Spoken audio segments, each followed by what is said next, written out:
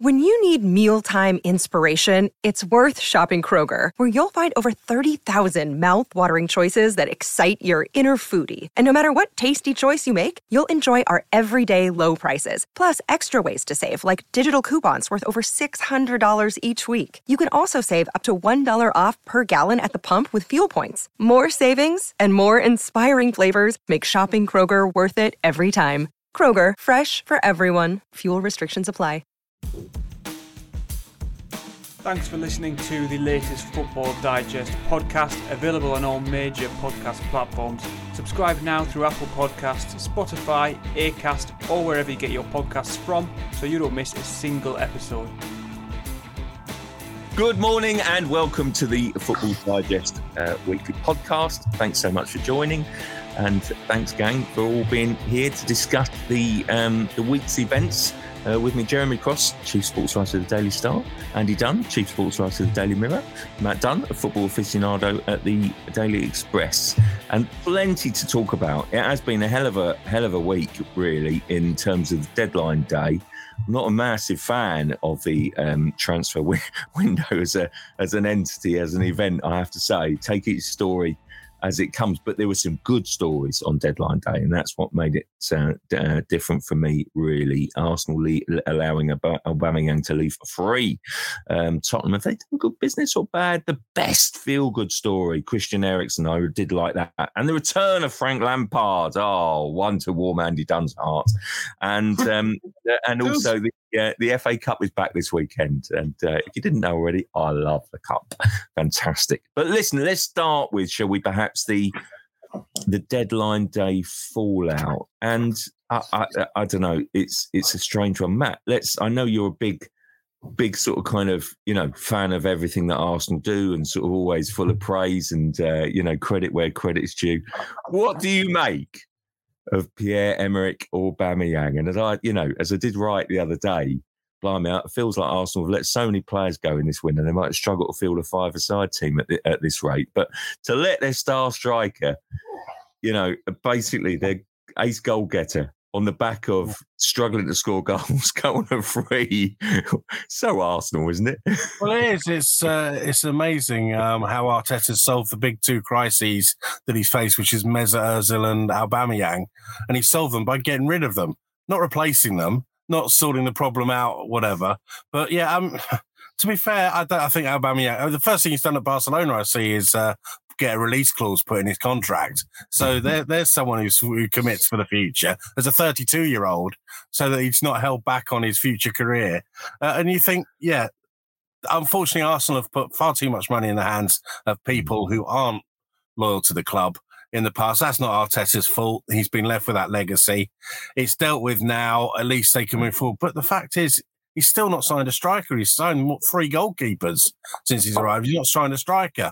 And, it kind of writes off this season again. It's in danger of, just when it looked like they might sneak a 4th place, you thought, you wonder, where's the ambition there? And yeah, it needed sorting, but and he clearly made his stance. But that's twice now he's done it. And until sort of Smith Rowe and really steps up and becomes the new Mesut Ozil genuinely, and until somebody develops as the new Aubameyang, who did score goals when he fancied it, you just wonder where they're going. And it's another step backwards, ready to hopefully for them goes 2 steps forward again. But it's a very long process that we keep being sold. Yeah, cards on the table here, guys. I do think that Arteta was arguably right, and he had to draw a line under Aubameyang's, discipline, basically timekeeping, returning late from club-sanctioned trips to France. He's captain. He's the best paid player, and he's got to set some sort of example. Where I think perhaps is the bigger issue here is, what does it say about kind of failure to crack the whip, discipline-wise, but then also, is he cutting off his nose to spite his face? And by not signing a replacement, isn't that the key, Andy? I don't know what you think. Yeah, I do. Not signing replacements is obviously an important thing, but I think it is more important that Arteta basically makes the stance, that Arteta, actually established himself very much in the way that his coaching mentor, Pep Guardiola, would do. I mean, without a doubt, this is a leaf out of his book, isn't it? Mm. This is the sort of thing that he would do. This is the guy who dropped, arguably two of the best young players in England, Phil Foden, and not as young Jack Grealish, for staying out for an extra hour or two one night after they'd won 7-0. This is the sort of discipline that he's learned from Guardiola. I found Aubameyang's message to Arsenal fans when he left. You read that and he says, I was always 100% focused and committed. Well, someone is telling porkies here, basically. Someone is not being straight. If his argument is that he was 100% focused and committed, then why did Arteta feel the need to discipline him? Why? And he wouldn't do it, just out of, just on a whim when essentially he remains your best striker and he is your captain as well. So I don't quite get that at all. I think in the broader picture, I do share Arsenal fans' concerns there. He hasn't got striking reinforcements. They will have issues there. But in the broader picture, I think he's done the right thing. I think he's done the right thing. And Aubameyang's been very lucky, to go and get himself, a nice gig, despite Barcelona's troubles. It's still a good gig that if you, get turfed out of Arsenal, you end up at the new camp. So I think all round, it's probably the right thing. Yeah, I do agree with you, Andy, I must say. But, I think failure to get a backup is the issue. What do you make of it, Jeremy? I think I agree with both the guys, what they say. I think he needed to get him out of the club because it had become a toxic scenario, and obviously he wasn't playing. And you don't want someone around the place who, is going to disrupt the dressing room. So I agree with them getting him out of the club, but I just find it's such a bad look that you should let a player of that standing go to another massive club for nothing. I mean, they paid thick under 60 million for Aubameyang in 2018, and somehow, like Matt said, with Ozil, he's managed to get out of there without them receiving a single penny from him. And I just think, because the scenario had gone on for so long, Barcelona clearly knew how desperate Arsenal were to get shut of him, which obviously didn't help Arsenal's situation. But even so, you should be getting some sort of fee for a player like that. I mean, he had 18 months left on his contract. So, they'll obviously save 20-odd million quid in wages, but I just find it staggering how a player can be allowed to leave a club like that and for free. Yeah, it's 4 years since his £57 million move. It's which is frankly no time. You do have to wonder about sort of the not just the recruitment department, but the kind of the way that they sort of kind of run contracts, and because this is twice now a superstar player has pushed for a contract who's running it down, and they basically had their pants pulled down on both occasions, really. So, I'm sure that Andy wouldn't agree on the Mesut issue there, but there you go. I do think the final insult was Aubameyang, getting himself a private plane. Oh no, I don't know actually whether it was a private plane. Actually, getting himself on a flight to Barcelona on Monday. Clearly, Arsenal didn't know anything about that. Barcelona said they didn't know anything about it. Well, do me a favour on that one. I mean, it's ridiculous to suggest that they wouldn't have known that suddenly Aubameyang put himself in place to sign, and that just sums it up. If Arsenal fans can't see that, then well, blimey, But I do think his exit is divided opinion. Let's see. Also, where are Barcelona getting the money from? I know. I mean, look at what they've done. They're virtually bankrupt. They had to let Messi go because they couldn't afford to keep him, and just signed a player who's earning 350,000 quid a week. But it's not just that, is it? It's Torres. For a huge amount of money. It's Dani Alves. It's astonishing. There was one more. The name escapes me, and it's just amazing. It's just astonishing. And there's talk that they might go for, Haaland in the summer. Even the fact that they're in that conversation, whether you think he's probably going to go to Real Madrid, but wow, this is ridiculous, absolutely crazy. It's just not right, actually. But there you go. But listen, we should go on to Tottenham, and without giving too much away, I'm pretty sure I'm right in saying that the running order has been written this week by a Spurs fan who's talking about, missed opportunities, hedging the bets, and kind of, in a very negative stance here. But they did sign 2 players, Matt, on deadline day from Juve. And one that caught my eye, and I think that Bentancur is a very good player. And I must say that when Villa were in for him, then people were saying, blimey, that would be a good coup for Steven Gerrard. And now Spurs have signed him. It seems a bit more negative. I think he's a good player. He's a good player. He's got a lot of experience as well at a relatively young age still, which is what a lot of the Spurs players had when they were on the up, is that they got experience. That was the beauty of that Spurs team when they were pushing towards the Champions League final, is they were youngish players with a lot of games under their belts. And he fits into that model. So, I think that's a good thing. I think it's interesting, though, there's obviously some nervousness within the Spurs ranks, and that Steve Hitchen's been allowed to go so easily. There is obviously some sort of finger pointing going on behind the scenes, which is normally symptomatic of the fact that they don't feel they've done that well. And certainly not. There's doing well, and there's doing Conte levels of expectation well.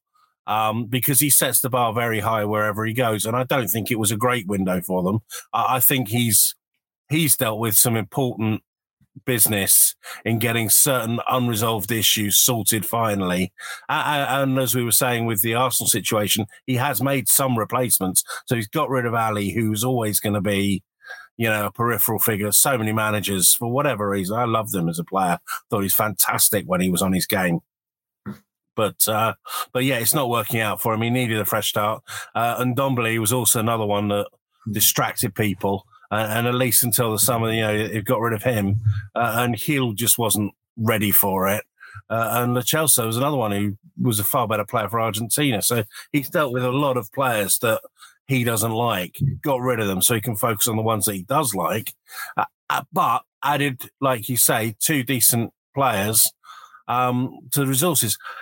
It's an okay window. It's kind of a sorting out window, what he needed to do, a bit of spring cleaning. But it's not a great window, and I think Spurs are aware of that. The real sense of where they're going will come in the summer, which is the time when the big clubs really do their business. And they need to step it up this summer if they're going to be contenders again. Both those signings, though, John, both the signings were fringe players at Juventus. Yeah. So Bentancur hasn't always been. No. This season, though, they've not been playing regularly, so it could be a good move for both of them. I'm just saying that, put that into context in terms of I also think sometimes it's a bit harsh. The sort of the pelters they got really for the fact that Diaz chose to go to they ended up at Liverpool rather than Spurs. It's a little bit harsh, in the sense that it's not.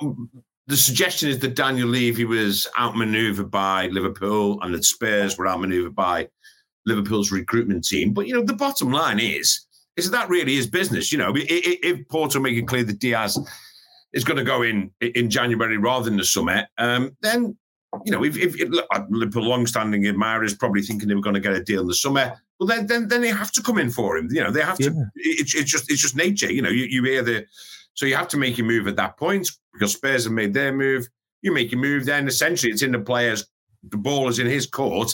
And at the moment, if you're going to choose between working for Klopp and Liverpool and Conte and Spurs, bearing in mind that, within 6 months of him joining, there's already suggestions that Conte might not be there long, then if you're the player, then in essence, unless you're desperate to live in London, for example, Liverpool and Klopp is a far more attractive option. They don't have to look at the league table for starters. You only have to look at Spurs playing in the Conference League, Europa Conference League, and Liverpool in the Champions League. So that in a way isn't Tottenham's fault. It's not Daniel Levy's fault. It's not Conte's fault.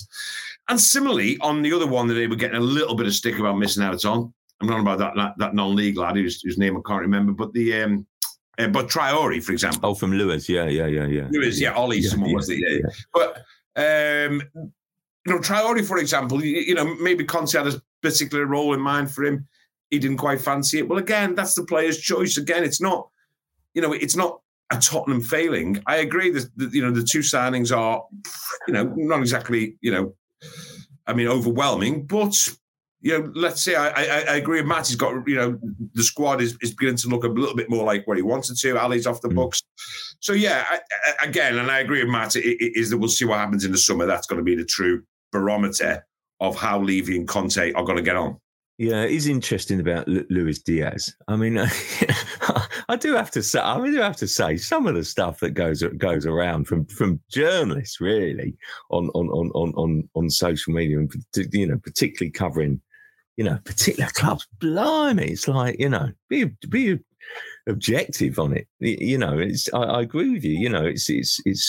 It's strange. I think when basically, people don't mean on national newspapers, but more. But it's just, I think it's when particular people run on sort of sites and stuff. I don't know. Is it being a fan? Is it kind of covering a club as a journalist? I don't know. It seems to sort of lines are blurred. No one says that Spurs couldn't go for Luis Diaz. It's and Spurs rightly said, at least they're identifying him. But at the moment Liverpool sort of kind of come in, I think Liverpool's going to be made up, isn't he? Let's be honest. Liverpool has done a lot of work on that deal. Yeah, absolutely. Spurs either didn't know that or knew that and thought, well, let's go in for him anyway, and it at least looks like we're being ambitious.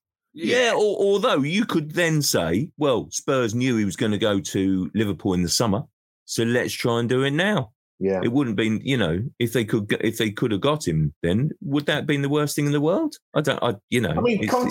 Conte won't look back on this January transfer window with a huge amount of fondness, but the key for Tottenham is going to be in the summer, isn't it?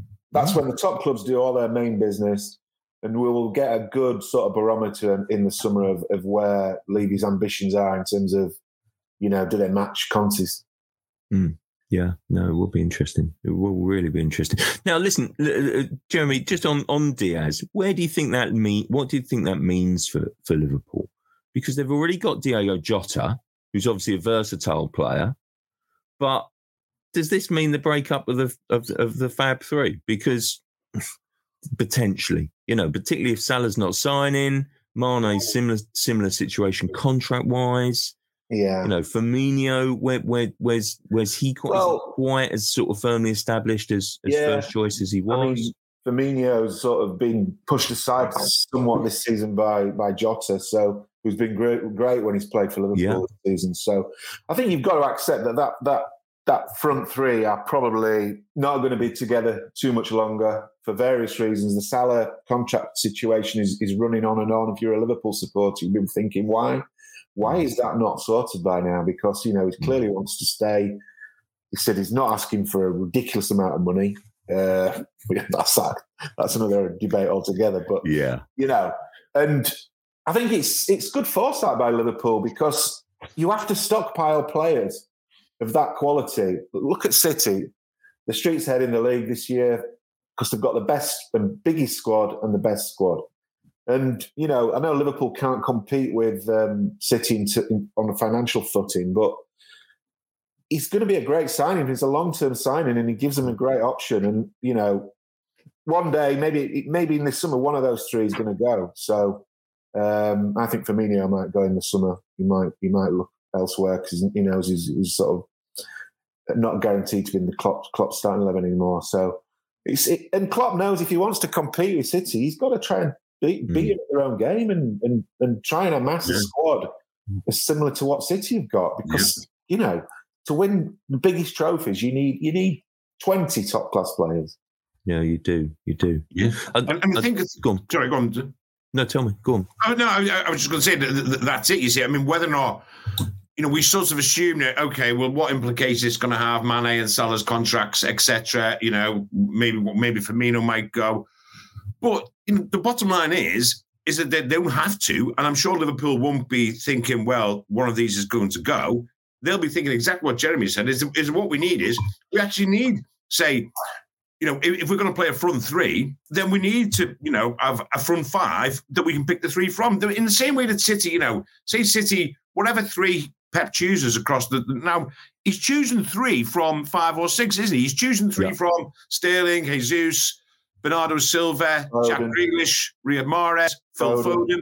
Yep. And he's choosing three from there. And then the others have got to understand that that's the way it's going to be. And I'm saying, as Jeremy intimates, that's what's going to happen at Liverpool. You know, they'd be more than happy if Mane stayed, if Salah stayed, if Firmino stayed, and Jota obviously is going to stay. And then say, well, hang on, we've got these 5 players. We've got Jota, we've got Diaz, we've got Mane, we've got Salah, we've got Firmino.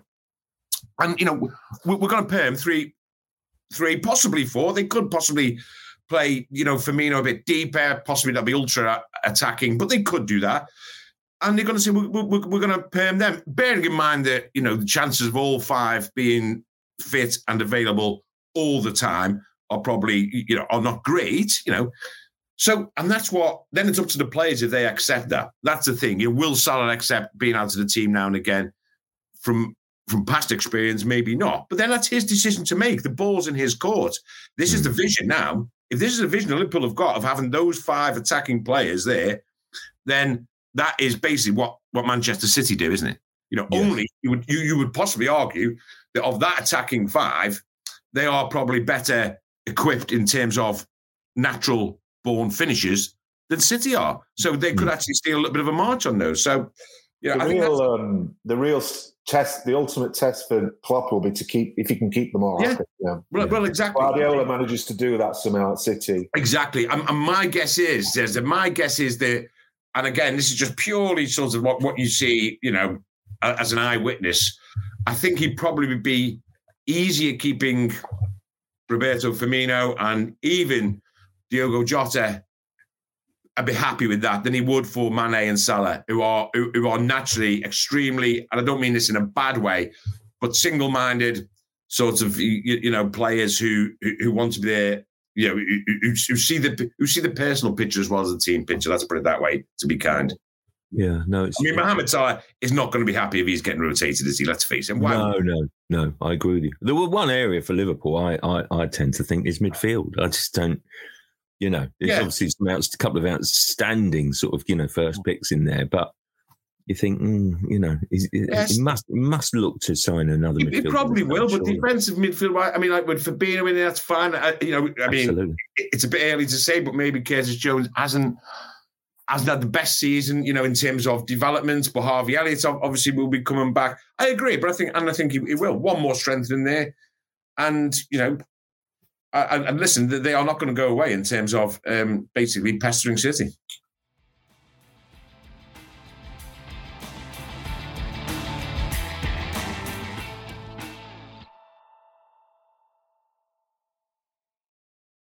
Listen, the feel-good story, I think, of the window was pretty obvious, wasn't it? Christian Eriksen.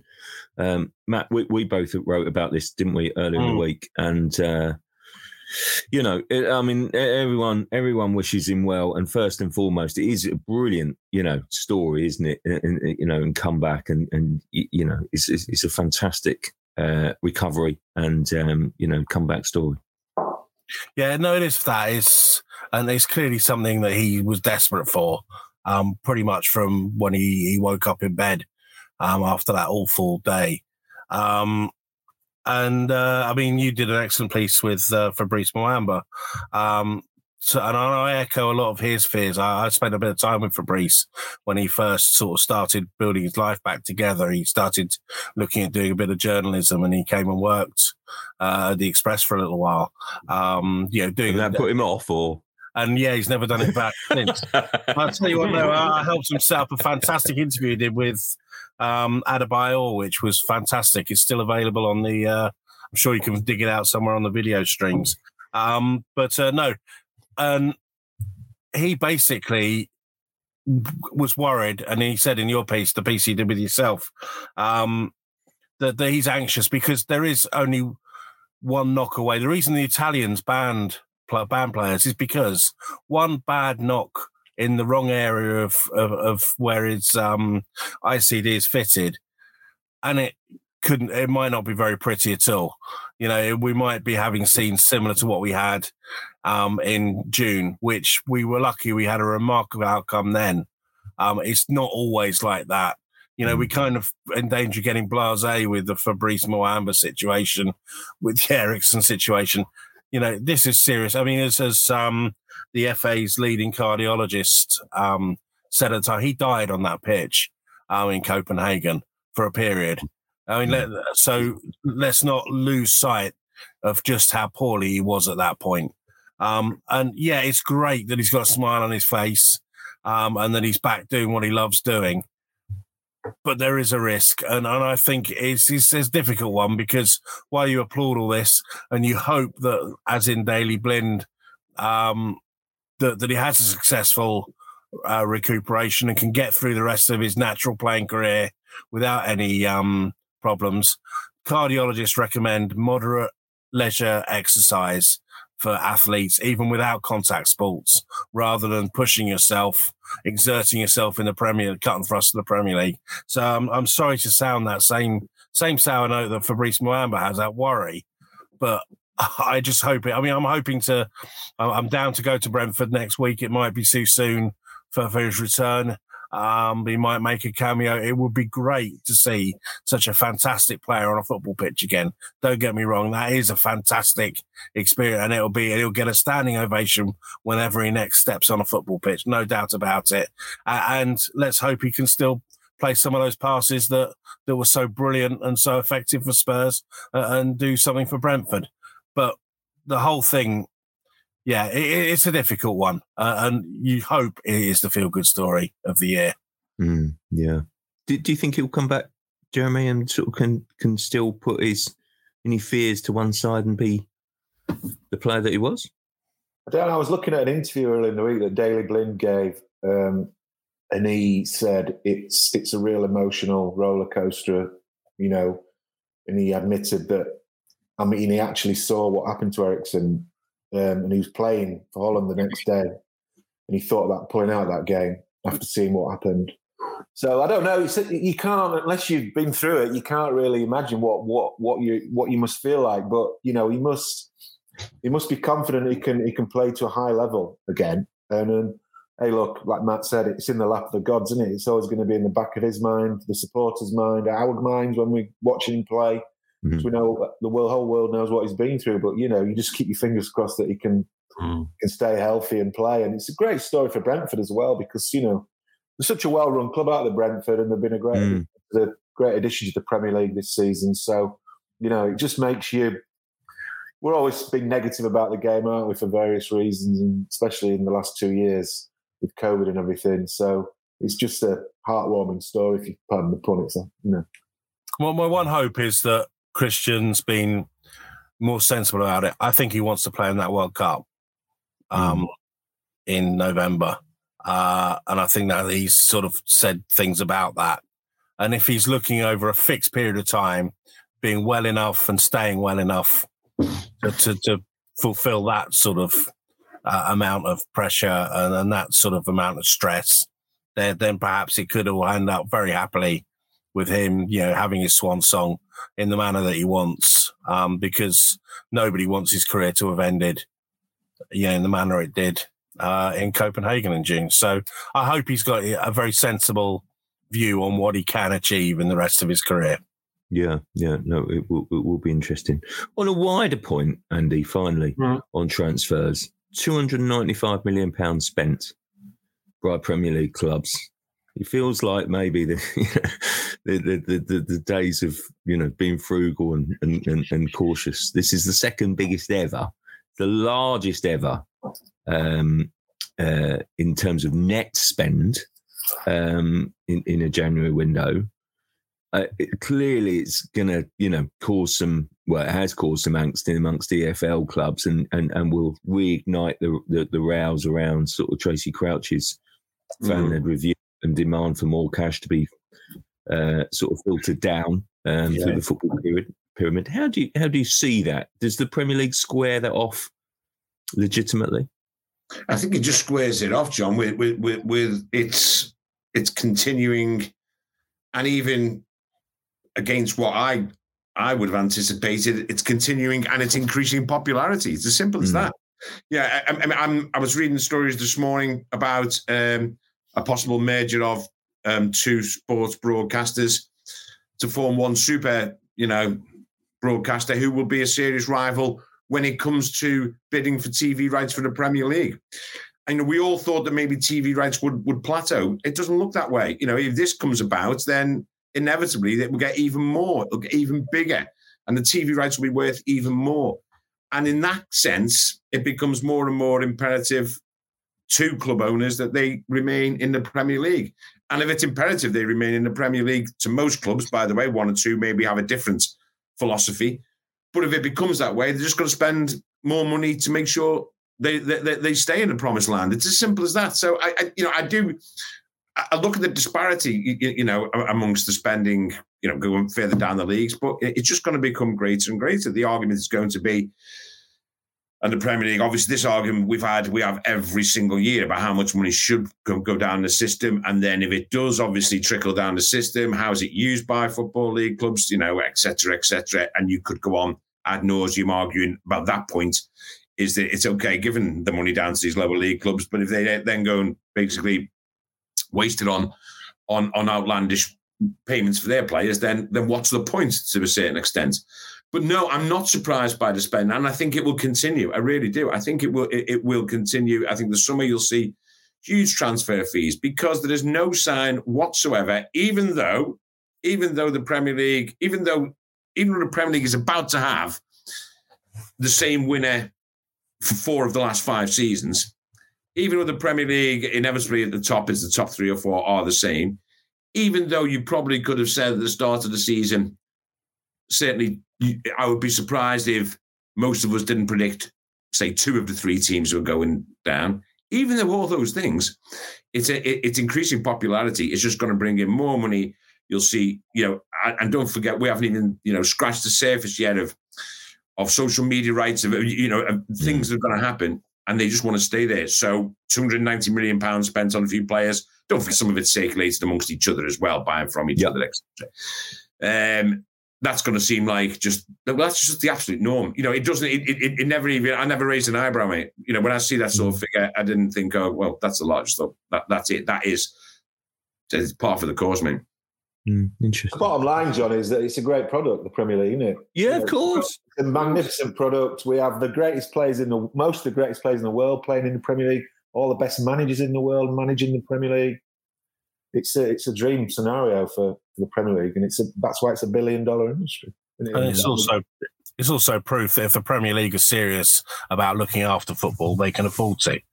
They don't need to spend all that money. Yeah, I agree. More money coming in, great, but they can filter more down if they want to, without disturbing the product. And, should they, Matt? Should they? Because I must say, I had this row with row, but a debate with a friend of mine the other day, who's sort of saying, "Hang on a minute, shouldn't the Premier League clubs get together and save Derby?" Well, I actually went back to him and said, "Really? Please don't get me wrong. I've loved going to Derby down the years as much as anyone. Massive football club, huge, part of history of the game, But why should they save Derby from reckless spending, reckless ownership? And if they do that, then every other, championship club has got license to go, okay, we'll run our club into the ground chasing the Premier League dream. And if we fail, we'll get bailed out. I'm sorry, but, people talk about Derby. The only people that I feel sorry for in this whole mess is the Derby fans. It's, they deserve better, and they deserve better ownership. But their owners surely shouldn't be bailed out by, from their ridiculous methods and ways by Premier League clubs, should they? No, I don't think that's the case. I think that's one particular example with one particular individual who got it horribly wrong. But there should be a mechanism whereby the club could be saved in some format. Even if it has to take, it shouldn't be on the, being threatened with extinction because of the amount of money there is in the game. And I agree, if you give more money to some of these lower clubs, it's going to be spent in the wrong way. I mean, that's why I think something more coherent, like what Tracy Crouch is proposing, is needed. But to underpin it all, it needs to have more money at that lower level to because of the competitiveness of getting to the Premier League. And I think as Andy says, as it keeps getting more and more popular, the Premier League can afford to spend that. And the other option, which is some sort of government subsidy, just seems wrong at the moment when there's so much else that the government should be spending their money on. Leveling up. Leveling up. Well, yeah, you two boys clearly need a bit of that, don't you? Well, if only on their booze bill. But wow. So I think football needs to look after itself in all its guises, and the Premier League makes the money, and it wants to be taken seriously as governors or shared governors of the game and guardians of the game, shall we say.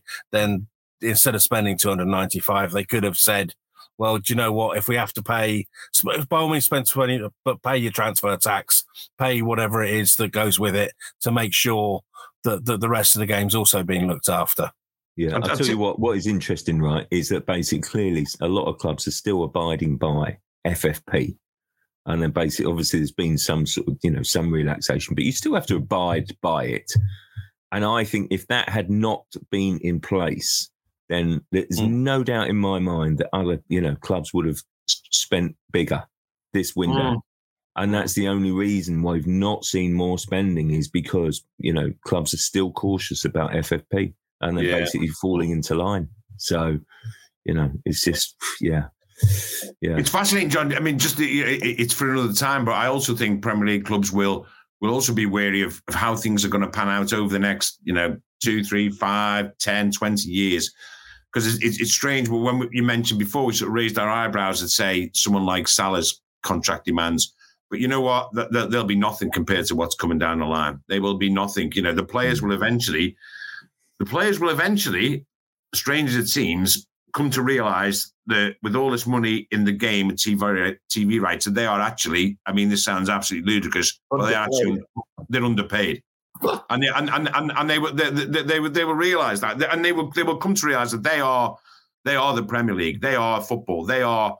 I was reading a fascinating interview with which is called Headlines with the golfer Mickelson today. And we're saying a particular shot that he played. Gets replayed all the time. The rights to it are owned by the PGA Tour. So every time it gets played, they get money, whatever. It's made about 3, 5, 6 million quid and getting replayed. He hit the shot and he doesn't get a penny. Wow. And I think that concept will arrive in football. And, up until now, players have been, I think it's changed a little bit, but we all remember the time when basically players sold their image rights pretty much to the club, didn't they? Yeah. That's going to change. That is going to change. Yeah, Mohamed Salah, whatever the price is, whatever the contract he's asking for, let's say people seem to believe it's in the ballpark region of 400 grand a week. And you're like, what? Let me tell you, in 2, 3, 4 years' time, that will be absolutely commonplace and nothing because players will demand a bigger slice of the pie, without a doubt. I thought the game had gone, Andy. Sorry? I think you're absolutely wrong. I thought the game had gone on the image rights thing when Steve Bruce's move from Birmingham to Wigan manager was held up over Steve Bruce's image rights. I thought it had gone then. But you are right. The only thing is, I think there's an intermediary step, which is the teams claiming their image rights. And that's the next thing. It's all to do with own brand television. Yeah. And that's where the problem's going to first. It'll be teams. Teams suddenly realise they need the money, and then the players will get it off those big teams. But you're right. I'll tell you what, it's very interesting times in golf going on at the moment, isn't it? Well, yes, it is, pal. It is. It's wow. Podcast.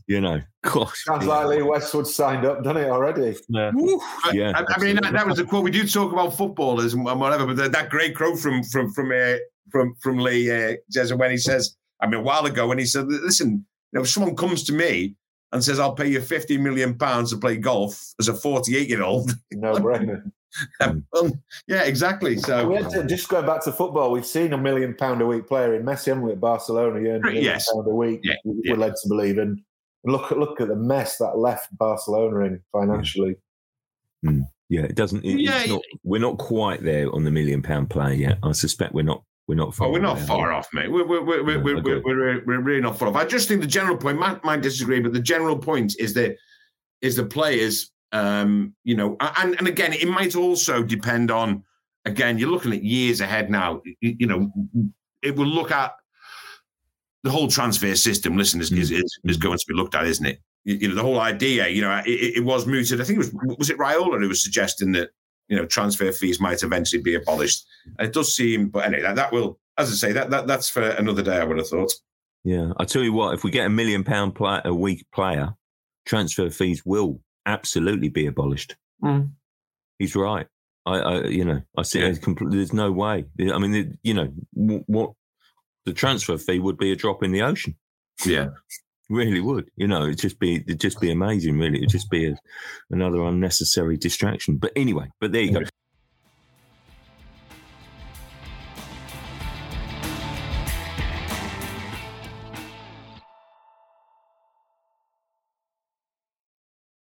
We must talk about Frank Lampard and Everton. I mean, blimey, we were discussing Everton and Lampard last week. Andy, you thought straight away that Lampard would be a decent fit for the club, didn't you? And then basically, that sort of kind of quickly came to pass, really. I mean, out of all the mess and the wreckage, Andy, do you think that Everton have ultimately got their right man? Well, I think, listen, I'm quite happy for him to be there. I think, he's got a point to prove. I think there's no getting away from it that he was probably the best of a fairly sort of ordinary bunch of candidates, to be perfectly honest with you. I would have been okay with Rooney, but, his record at Derby and what he's doing there is quite spectacularly overhyped. And Pereira obviously has got his limitations with his record. Duncan Ferguson was never going to get the job, having been associated with Everton's failure for the last 5, 6, 7 years. So in a way, Lampard was to me the best of a fairly uninspiring collection of candidates for the job, in the sense that he does have a point to prove after what happened at Chelsea. He is a bright thinker about the game. He is a good communicator. You can rest assured that he could easily have just sort of said, okay, well, never mind this. I'll have an extremely lucrative career in the media, for example. There's no doubt about it. We all know that he would have been absolutely sort of lined up to be the face probably of Sky's football coverage had he so decided. But he wants to prove himself as a manager. But he has got things to prove, in the sense of what happened at Chelsea. And you could say that there were extenuating circumstances at Chelsea because of the nature of what he was going back into. There was the transfer ban to start with. There's the unique pressure of him going back as a playing legend, etc., etc. But I like the idea that he's got something to prove. What I don't particularly sort of see with, let Frank have a crack, and I think that'd be fine. The signings, straight away though. I mean, I'm sorry, and listen, they may prove to be inspired, but I just don't quite get the signings at all. We're talking Van der Beek and Dele Alli. Exactly, that's exactly what we're talking, and we are talking a template that Everton have used since Farhad Moshiri took over. An odd one that I can never get my head around, and it seems to involve Moshiri's statement when he took over was that he not only wanted this club competing to break up or get into the Big Six, very quickly, he wanted to be challenged for the title. So instead, from then, Everton's transfer policy seems to have had a template of, actually, you know what we'll do? We'll take players who are absolutely surplus to requirements from the clubs that we want to be on a level with. So we'll take, I don't know, Theo Walcott, Alex Iwobi, Wayne Rooney, even when he's coming back. Morgan Schneiderlin. I mean, to start with, from Man United, hopeless. We'll pay 20-odd million pounds for him. Even players who've had a club in between, someone like Gylfi Sigurdsson, who couldn't cut to the Spurs, went back to Swansea and Everton paid 14 million pounds for him. Michael Keane went to Burnley, and then Everton then take him. We're now playing two players, Van der Beek, who literally, cannot get near a United team that are hardly setting the world alight. Dele Alli, who hasn't been able to get in Tottenham's team pretty much, you would say, so latter part of Mourinho maybe, then obviously Nuno Espirito, and now Conte. And they're taking Dele Alli. I just don't get that sort of policy. Now, maybe, what I would say is maybe Frank will sort of inspire these players. And clearly, on past evidence, when we're at previous clubs, not Ali in his previous time, Van der Beek improved his club. And with their national teams in the past, they've done well. So maybe Frank will rejuvenate these two players. But whether or not that's if you say to me, is Dele Alli and Donny van der Beek going to go and turn this round for Everton? Are they going to go to St. James Park on Tuesday, I think, isn't it? Tuesday, and sort of, lead Everton into battle there, with all guns blazing? I don't think they are. I'm not sure, to be honest with you. I mean, listen, as I say, I hope I'm proved wrong. I hope Lampard rejuvenates him. But the bottom line is, I think Lampard is a decent appointment. And I think Van der Beek and Ali are incredible risks. Wow, yeah. Matt, I think you referred to Dele Alli as being a sort of, one of your favourite players when in full flight, earlier. I mean, I have to say, this deal, as much as Aubameyang has astonished me, just in terms of, if you look at, people well informed, reporting that basically he's gone effectively on a free transfer. And then basically everything else is made from add-ons. I don't know where the hell that leaves MK Dons, by the way, who presumably had a sort of a sell-on. And it's that might be the sort of nasty trick that Livy's tried to play. But maybe. But I do feel like, Dele Alli, like you, I love Dele as a player. Brilliant talent, so exciting, magnificent. I mean, we shouldn't forget he was at the World Cup, last World Cup, as England's arguably his biggest star. Yes, and he's just. I don't know what's happened there. Yeah, I mean he does need a restart, doesn't he? He does, and but he always struck me as when he was getting those numbers that he was getting before the World Cup. Is when he scored 20 goals in a season, and you compare. This is almost as good as Lampard and Gerrard, or it was up there with him. His goal scoring. Lampard and Gerrard were taking penalties and free kicks. He was doing it from open play. The numbers he was turning out were just so much in advance of anything that the Premier League's ever seen. The only categorised midfielder that was close to him was Dwight York, because the Premier League recategorised him as a midfielder because of his late career. And he was the only one with any sort of goal scoring figures anywhere like his. It was exceptional. And he was doing it with, that devilment that Pochettino spoke about. He was someone that you wanted to have playing for you. He was somebody that was always going to, every time he got the ball, you feel the crowd sit on the edge of their seats.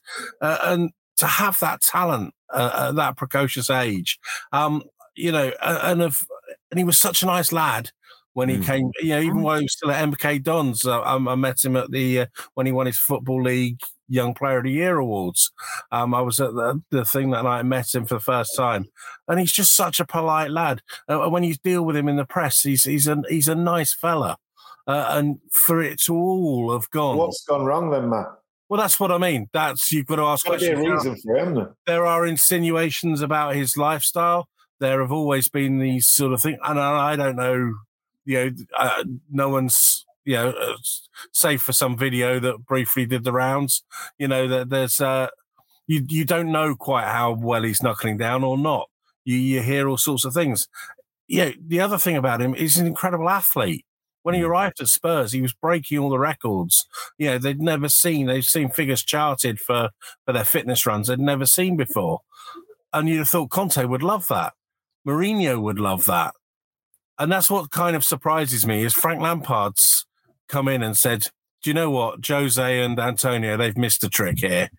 I think I can sort him out.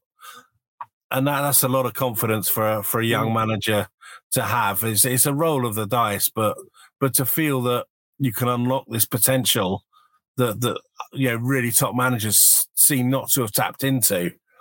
It's just remarkable. And I think a lot of the problem is in Dele himself, and eventually something might click back into place and he'll come good again. But you do worry. Since he came back from Russia, how many managers has he played for under Tottenham? 4? Well, it's Pochettino, isn't it? It's Pochettino. It's Mourinho. He wasn't kicked by Pochettino towards the end. I know. This is a moot point. That basically there has to be some acceptance there.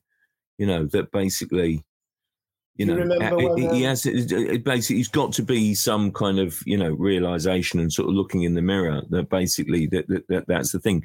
Matt's right. He did lose his place under Poch. In fairness, I think Dele Alli is such an outrageous talent, such a brilliant talent, such a nice lad when he's on it as well. That Pochettino clearly tried to take him back to PSG, didn't he? Tried to get him again. So that says a lot about kind of.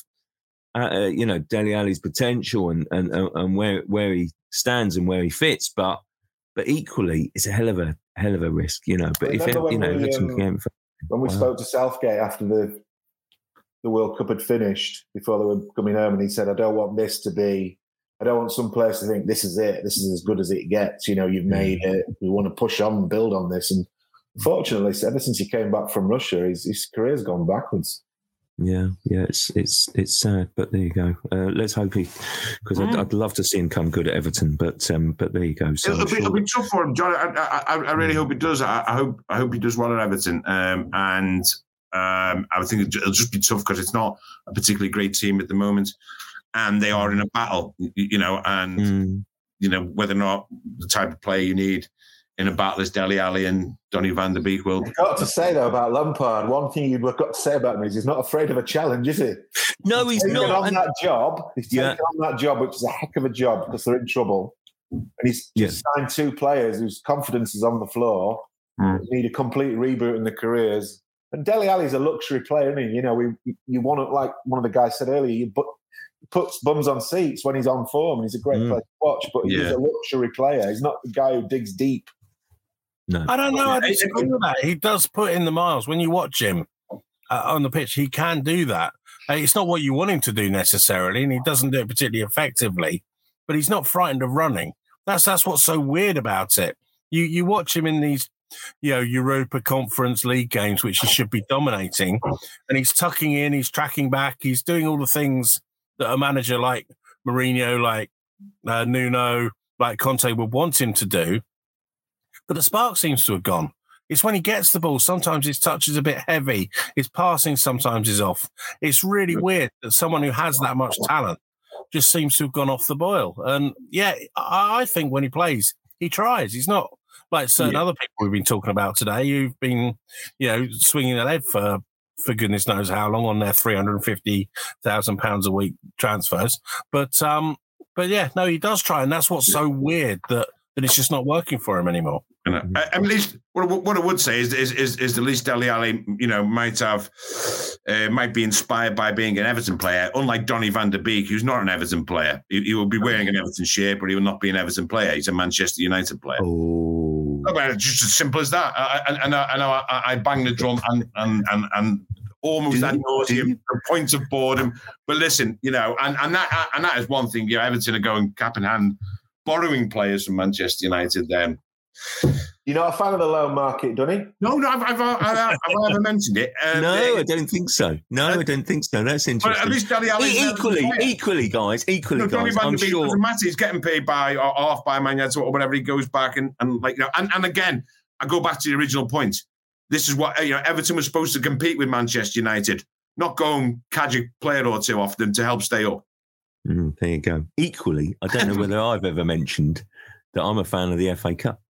I love the FA Cup. And then basically, I have to say, right, there's one slight disappointment in this round that basically maybe what's the classic recipe for an FA Cup upset? It's the minnows at home against the big boys, basically. And it's, in the third round, we had it sort of slightly the other way round. And although we did still get a couple of great stories, didn't we? With Cambridge and then obviously Forest knocking out Arsenal, which was two super stories for the cup. The draw was disappointing, if you like. Yeah. But then we have got Kidderminster, West Ham, and beyond that, I wouldn't say there's decent ties. But generally the big boys are at home, which is maybe a bit of a shame. But Kidderminster West Ham is what the cup's about, isn't it, Matt? Oh, absolutely, yeah. I mean, it is, and I think with the manager like David Moyes, he respects the FA Cup enough to put a strong enough team for it to be a meaningful result were Kidderminster to pull off the shot. It is. It's difficult with teams being weakened, and sometimes we don't give credit enough to the upsets when they do happen. But anyone looking, especially, I always find fourth round, weirdly, you sometimes get better upsets than you do in the third round, more meaningful upsets, because teams generally are a little bit stronger. You haven't got the post-festive excuse of everyone being shattered or whatever.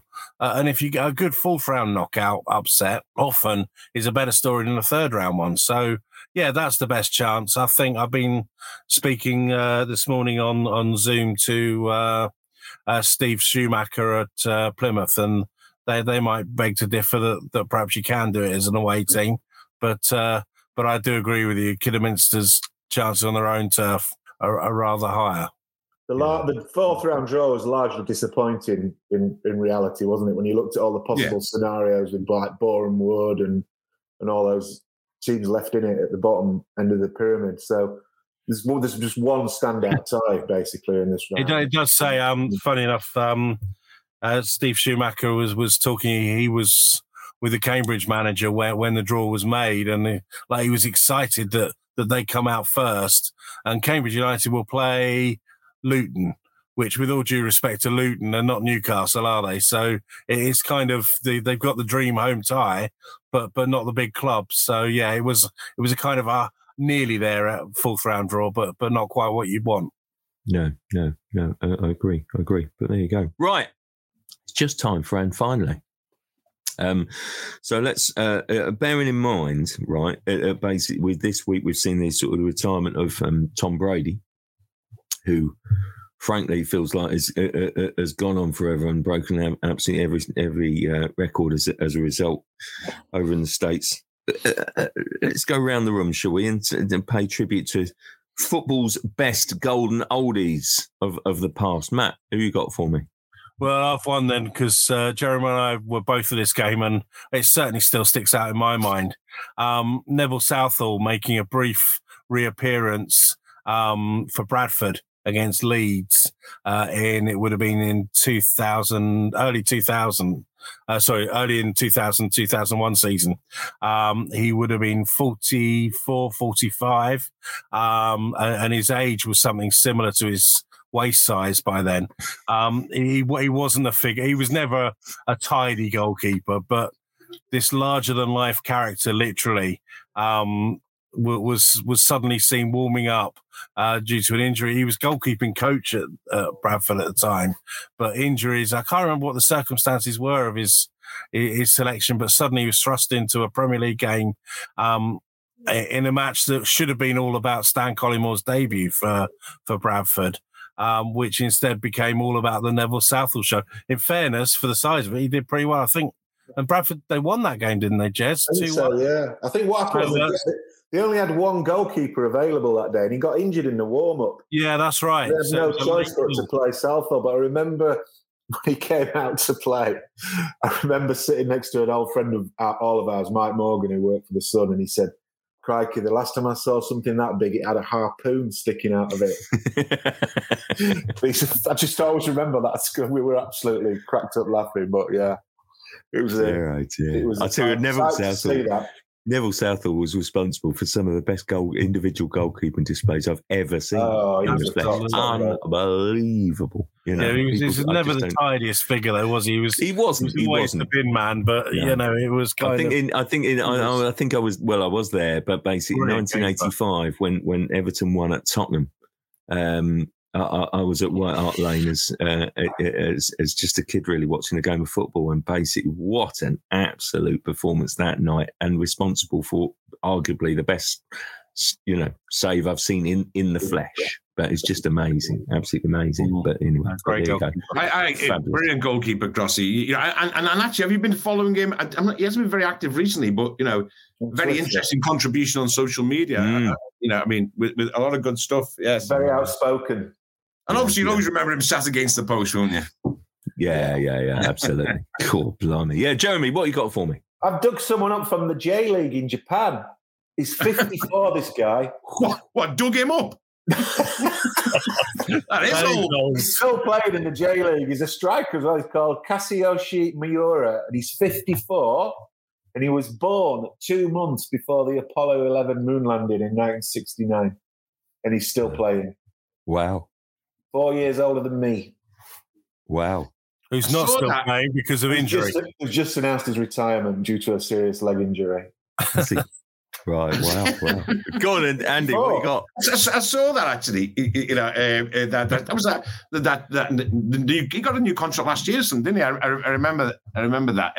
Hey, listen, 3 years with an option. Yeah, I think in terms of greats, and we're thinking Tom Brady. By the way, did you see Tom Brady's retirement sort of speech or written speech or whatever, when he basically ignored New England Patriots, who he was with for 20 years, and the Kraft family who own that, and instead paid a gushing tribute to the Glazer family? Did you see that? Say that everything a team could want for in an ownership is the Glazer family, you know. And meanwhile, you know, a million Man United fans are wondering what was going on. But sort of United, I think. Listen, I still think, whether you like him or loathe him, I still think Zlatan is a remarkable story, absolutely remarkable story. And you know what? I just think that I don't like some of the stuff he does. You know, the barge on. Who was it? Was Azpilicueta, was he? Or Alonso? I can't remember. But anyway, so I don't like some of the stuff he does or some of the stuff he says.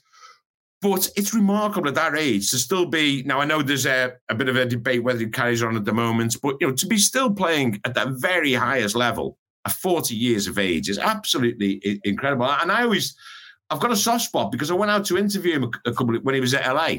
And I met him down in Hollywood, you know, and I had a stroll down the road there. And you have to say, I mean, you think he's cool. I mean, and he just was even cooler in that scenario.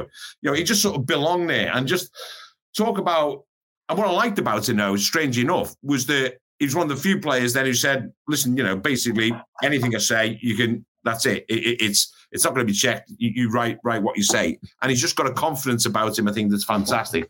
What I also like, I'm sure we've all been there, is going to like non-league games and spotting someone. My local team is Nantwich Town, who play in, I'm not sure, you know, it must be the 8th or 9th tier. And just on a day off, wandered down there. I thought, I recognise that centre forward. It's Ricardo Fuller. I mean, Ricardo Fuller, brilliant striker, you know, back in the day for Stoke. And I just love it when you go to a non-league team and see players who basically just can't give up. I mean, we all know players, don't we, who the moment they retire from, say, the Premier League, the top level, that's it. They're not going to kick another ball. You know, they you know, understandably, some of them, it's been their life 24/7 for, you know, 12, 13, 14 years. They want to kick a ball. Yet there are some who just can't give up, isn't it? Who will just play, who will just drop down the levels and then play. And to me, that's just absolutely brilliant. So I can understand those who don't, but, you know, sometimes you'll see, you know, players turning out for lower league teams, not lower league teams, non-league teams. And to me, that's brilliant. I'll tell you what, on a similar vein, right, basically, sat in the Chelsea press room a couple of Sundays ago for, can't remember which game it was now, but basically Joe Cole walks through, such a great bloke, such a nice fella, Joe Cole, basically, and just stopped to have a chat with a couple of us, basically, and was sort of almost grimacing because he guess what he'd been doing in the morning, playing Sunday league football with his mates. And basically said, these are the guys that I sort of kind of grew up with in Essex. And basically, with you know. So I said, I cannot believe that basically when you rock up with your Sunday League team player, with your Sunday League team, that basically, you know, the Oppo is going to go, hang on a minute, that's some sort of ringer, Joe Cole. And he said, do you know what he said? He said at the start of the season, he said, we were absolutely dreadful, absolutely shocking. We were getting beaten. Now we're in our rhythm. And we've suddenly got it going again. Yeah, we're not too bad. But he said basically I can't believe it. I'll save this for another day. But I always remember sort of the similar experience. My Sunday League team, we signed up Phil Mitchell, Steve McFadden for a couple of seasons. And you should have seen at the peak of his. I mean, the absolute peak of his EastEnders fame. And basically, you should have seen the faces on the Oppo when basically we used to rock up with Steve McFadden, who basically played in front of me at right, he was right wing and I was right back, and basically I kept on calling him Phil. But anyway, that's a story for another day. But there you go. Anyway, guys, thanks so much for joining us. It was really, really good fun, and enjoy the FA Cup this weekend.